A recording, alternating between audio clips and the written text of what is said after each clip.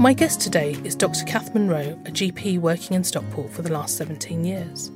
She specialised in menopause as a subject area to improve patient support. Kath has been working with the Greater Manchester Wellbeing Programme to deliver sessions about how we can look after ourselves through the different stages of menopause and the things that we might want to pay attention to. Welcome, Kath. Hi, Sheni. So from the work that we've done together and your experiences as a GP, there are lots of myths and misunderstandings about what menopause is. Can you please help define what menopause is? Yeah, so I guess starting with what menopause actually means, the term refers to a year and a day after your last period. So that's the kind of clinical diagnosis. But in reality, lots of people have variable cycles, variable periods. So it doesn't fit for everybody to make the diagnosis around a year and a day. For different people use different kinds of contraception that might stop their periods. And so actually it's better in many ways to think about it from the symptoms that we start to suffer. There's an average age of menopause of 51. But actually, if you think about if that's average, 50% of people will be starting menopause well before, or going through menopause well before that, and actually starting with symptoms for some people many years before they actually go through the menopause itself. And that period before you really hit that menopause phase is called perimenopause. Yeah. What are some of the symptoms that people should look out for? So as we've said before, estrogen affects every tissue in our body from the top of our heads to the tip of our toes, really. So everything from skin, eyes, mouth, so dry skin, hair thinning, dry hair, dry mouth, to heart symptoms, so palpitations, to some people get breathing problems, so breathlessness, to abdominal symptoms, so constipation or diarrhoea or tummy pains. And that's even before we hit the women's bits that we refer to, so irregular periods or with vaginal dryness and symptoms there. Another big symptom is around joint pains and tiredness in general.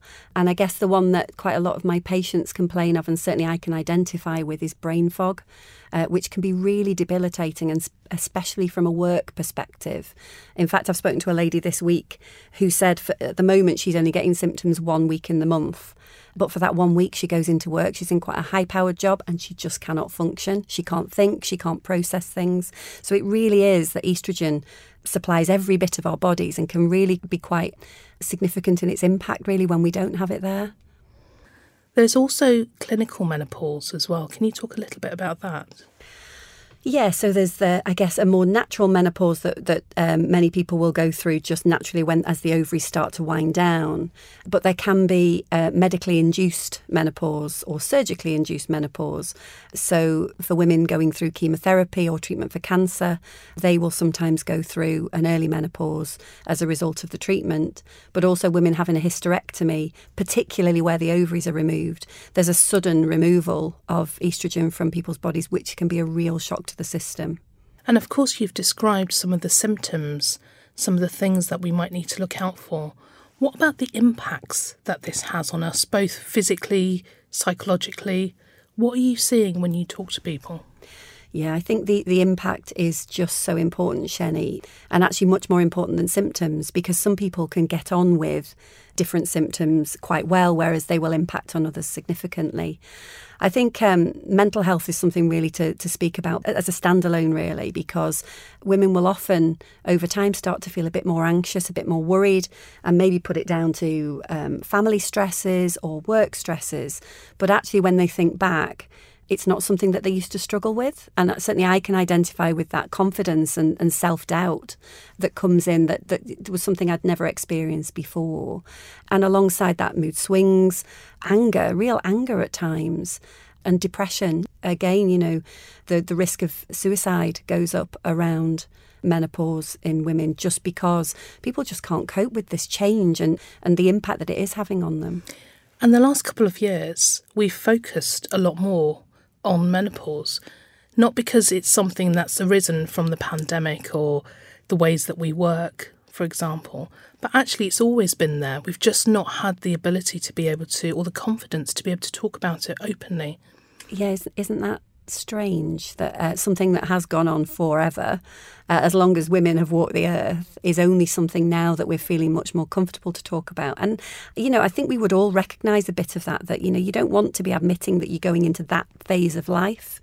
And it's so refreshing to be able to talk about it, to be able to talk about, yeah, I'm there, I'm sweating or whatever.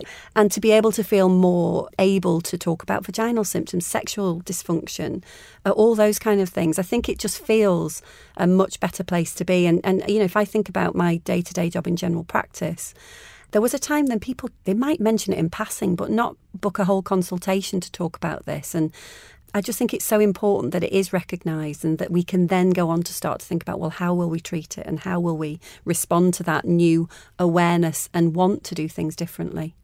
And do you think there's been some benefits from the developments that have gone on around mental health? It's okay not to be okay. Are we just more comfortable talking about those, what previously used to be quite difficult subjects? I'm sure that's part of it. Yeah, absolutely. We've gone from the more robotic era of we're all fine, thank you very much, very British, let's get on with life and behind closed doors, let's suffer, to, let's recognise and admit that we're struggling. Because if we do that, we can move on to the solutions. And so, I'm sure that probably COVID has sparked some of that specifically, hasn't it? Just allowing us to be ourselves much more freely and talk about how we feel and what we might be able to do about it.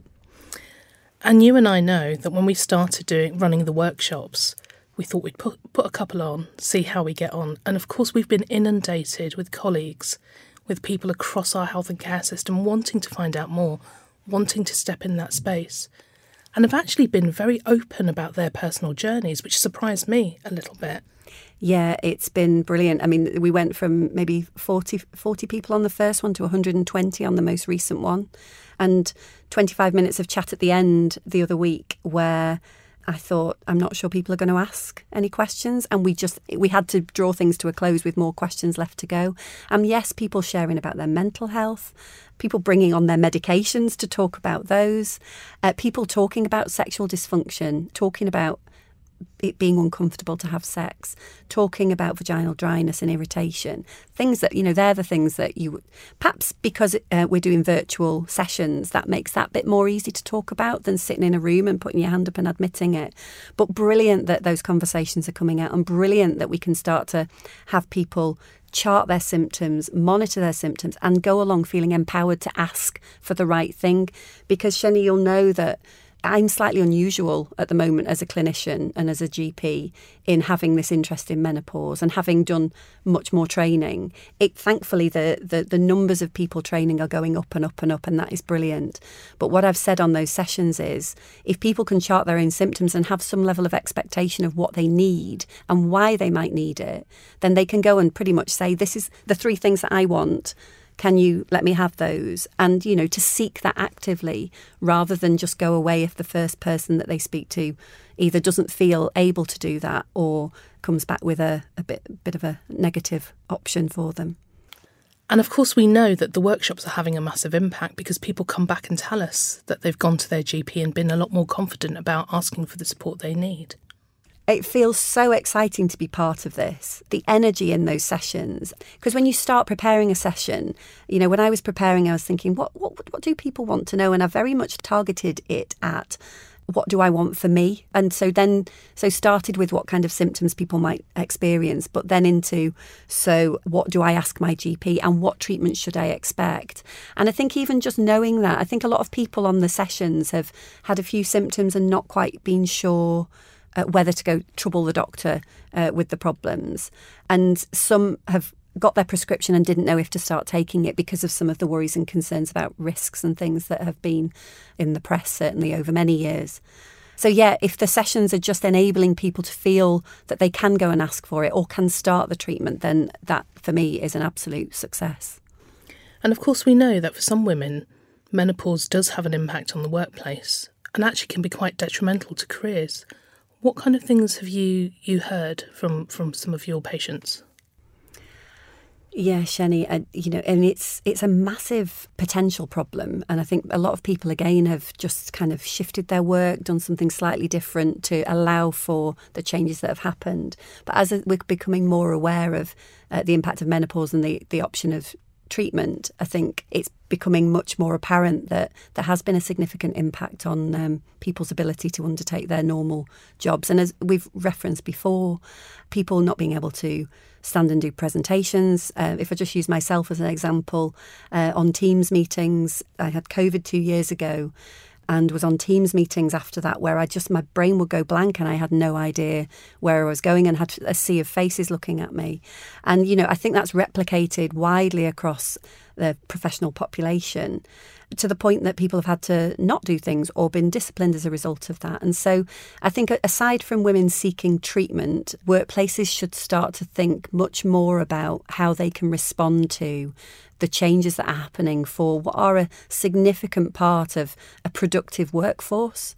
And so allowing for people to have time to prepare themselves for meetings, maybe talking to women about, well, actually, how do you want to do this presentation? Is there a different way that would work for you? So having that two-way discussion about supporting people through the change and also supporting people that perhaps haven't sought treatment yet to maybe go down that avenue. So we do need our workforces and our workforce employers to be much more willing to recognise that this is an issue and to adapt the way that people do their work. I think COVID, in some ways, I've spoken to many people that have said through COVID it's been fine because I've worked at home and been able to be flexible and, open the window when I've wanted to. A lady I spoke to a couple of weeks ago said, I've now gone back into the workplace where I have no fan, there's no air conditioning. I'm told I'm not allowed a fan because of COVID risk. And so I'm now suffering in my workplace and wondering what to do. Well, that just doesn't feel right or acceptable. So these are things I think we need to be starting to be really have mature conversations within workplaces about how we respond to those so that we don't have people having to leave their jobs when they've still got 10, 15, maybe longer years ahead of them to be able to deliver, effective work. And some of the biggest challenges we have across health and care are workforce challenges. Absolutely. And if we think about nearly 80% of our workforce is female, it's really important that we do pay attention to that, do make the adjustments, do support people to bring their whole selves to work, hot flushes and all. Yes, exactly. Do you think enough is being done at the moment with our managers? I think it would be difficult for me to say because it's sitting in my general practice. From what I see about people that are coming in, I think it's very different in different places. But I think it's important that we make sure that training in menopause is something that applies to everybody. So to managers of teams, directors of companies, clinicians as well, that we do need to all recognise this and to be able to be trained to have the right conversations with people that are supportive, not punishing. Yeah, lots of punitive measures that we hear about all the time. And of course, you've touched on training and learning, developing the skills that we need in the workplace. But is there also something about encouraging your clinical colleagues to also step into these spaces so we have a better understanding of what menopause might look like for patients? Absolutely. I have become incredibly energised by this topic and really want to be able to spread the word, and I'm pulling colleagues in wherever I can. And I think there's the sharing the impact, but also, as you'll know, a lot of clinicians, before I took up my menopause training, you pretty much as a GP learn a lot on the job. And because people weren't coming in, you don't know. And then when somebody does come in, it's flicking through our BNF, our prescribing Bible, to think, what do we prescribe? What's the best thing? So it hasn't had the focus that it's needed.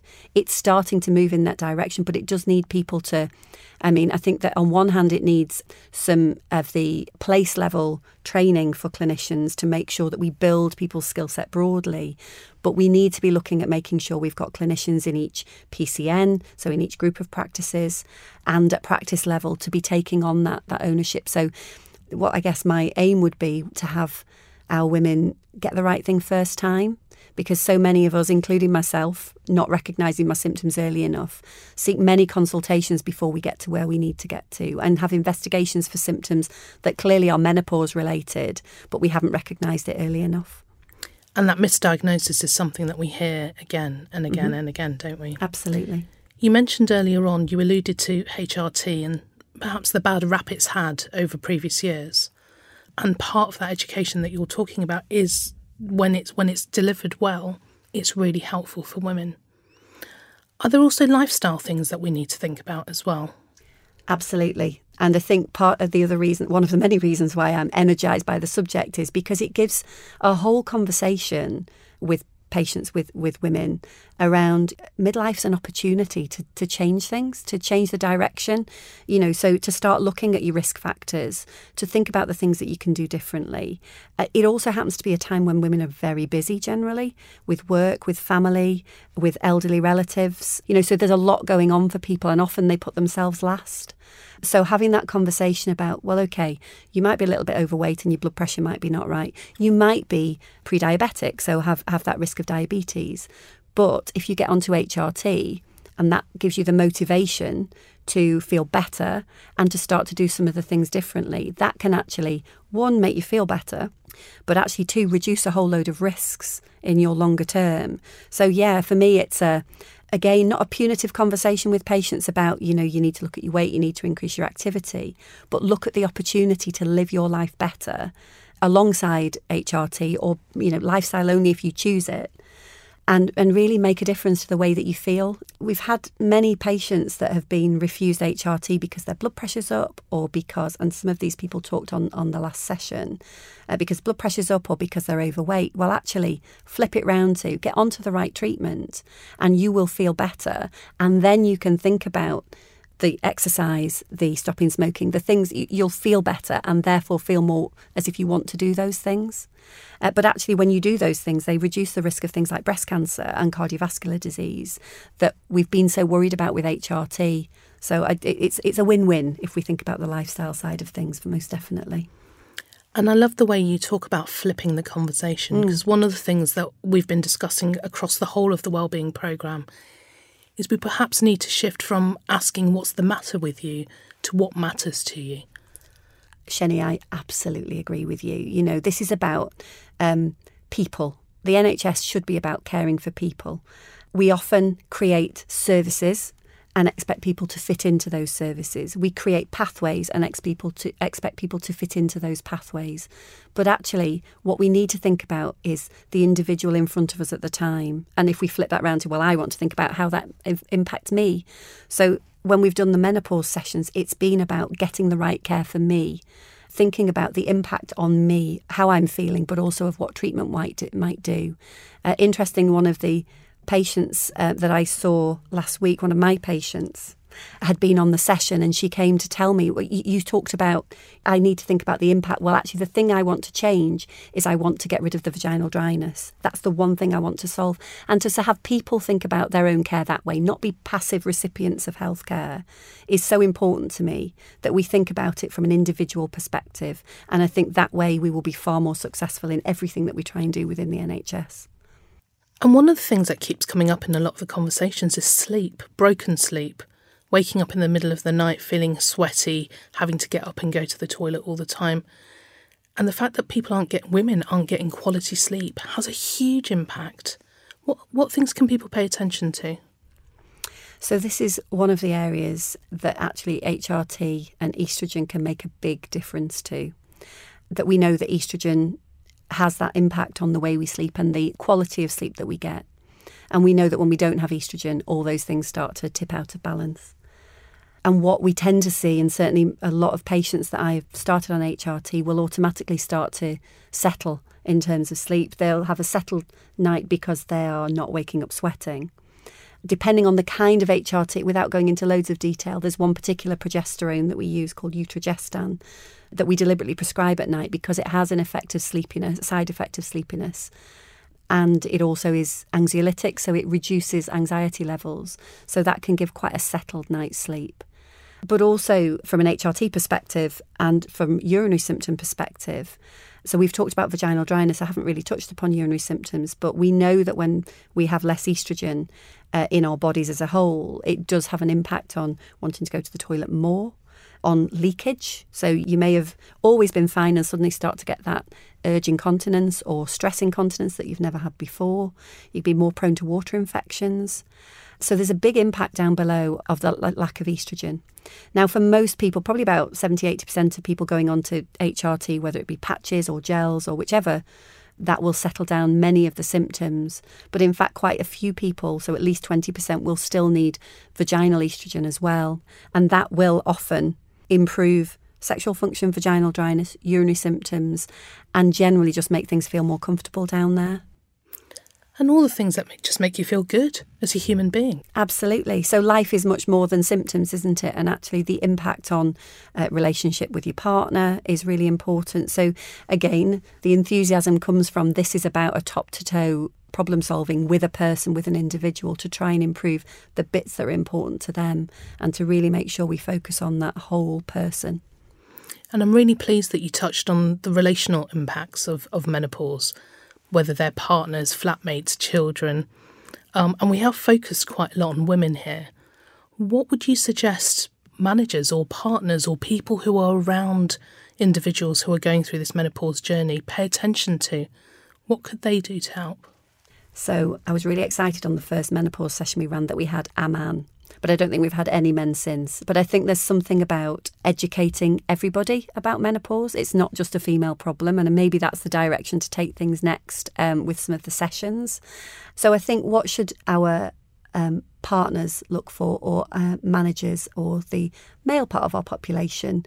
I guess just knowing that it's a thing, being sensitive to I might not be quite as I was before. There are times when I might be me and there are times when you might not recognise me, but that's because something's going on with my hormones. So support me with it. Don't get angry with me. It's a time when relationships can be really put on strain, whether it be socially, professionally or at home. And I think it's just that being kind to each other, just knowing that it's a thing and giving people that space to talk about what they need as much as, the impact it might be having. If you were to give advice to anyone who's listening to this who might be feeling a little bit alone and might not know which pathway to take, what would you suggest? So, Shani, it's an exciting time, I think, if we can describe it as that, in menopause, in that there are a whole load of resources around and a whole load of chat groups and a whole load of places where people can share things together. I think the important thing to know is that 50% of the population go through menopause. We might not all be talking about it, but you can guarantee if you're moving towards an age where you're going through menopause, many of your friends will be doing the same. So share the problem, talk about it. There are younger people, we haven't really touched on younger people going through menopause as well, but there are lots and lots of resources available for anybody that thinks they might be going through menopausal changes. There are some really good tools online, there's some really good websites, and there are some really good apps. So the Louise Newson website, menopausedoctor.co.uk, and the app that goes with that called Balance are a really good tool, among many. But I recommend Balance to many of my patients because it has a symptom tracker on it. People will come in often and say, I feel like I'm going mad. Tell me I'm not going mad. Tell me I'm not going crazy. And actually I put it by talking about it, but also looking at the app and seeing, or there are other symptom trackers as well, but seeing what kind of symptoms people suffer with, you can start to think, actually, this is normal. And yes, there are things I can do about it. So I think starting to talk about it, admit what you're feeling, recognise that even weird symptoms might possibly be something related to menopause, and talk to someone about it, whether it be the GP, a practice nurse, a pharmacist, a friend. Start to just share that with somebody, because I think it just feels better, doesn't it, to have it out in the open and not just trapped inside your head. And again, thinking about some of the feedback that we get from people who have been part of the workshops, the single most mentioned comment is, thank you, I'm not on my own. Exactly. Yeah.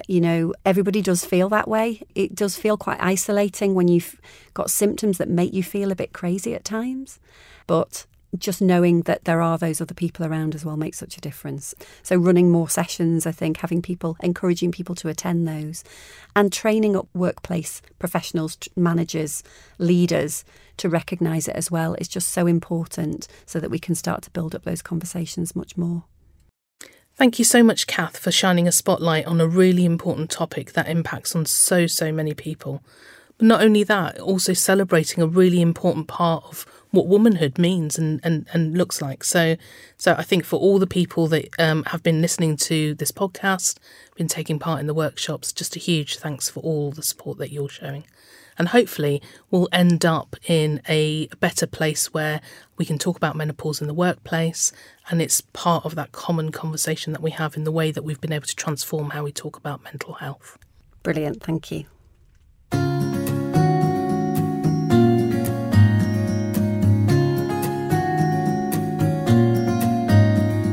And you can find out more information about the Greater Manchester Wellbeing Programme on the main series page.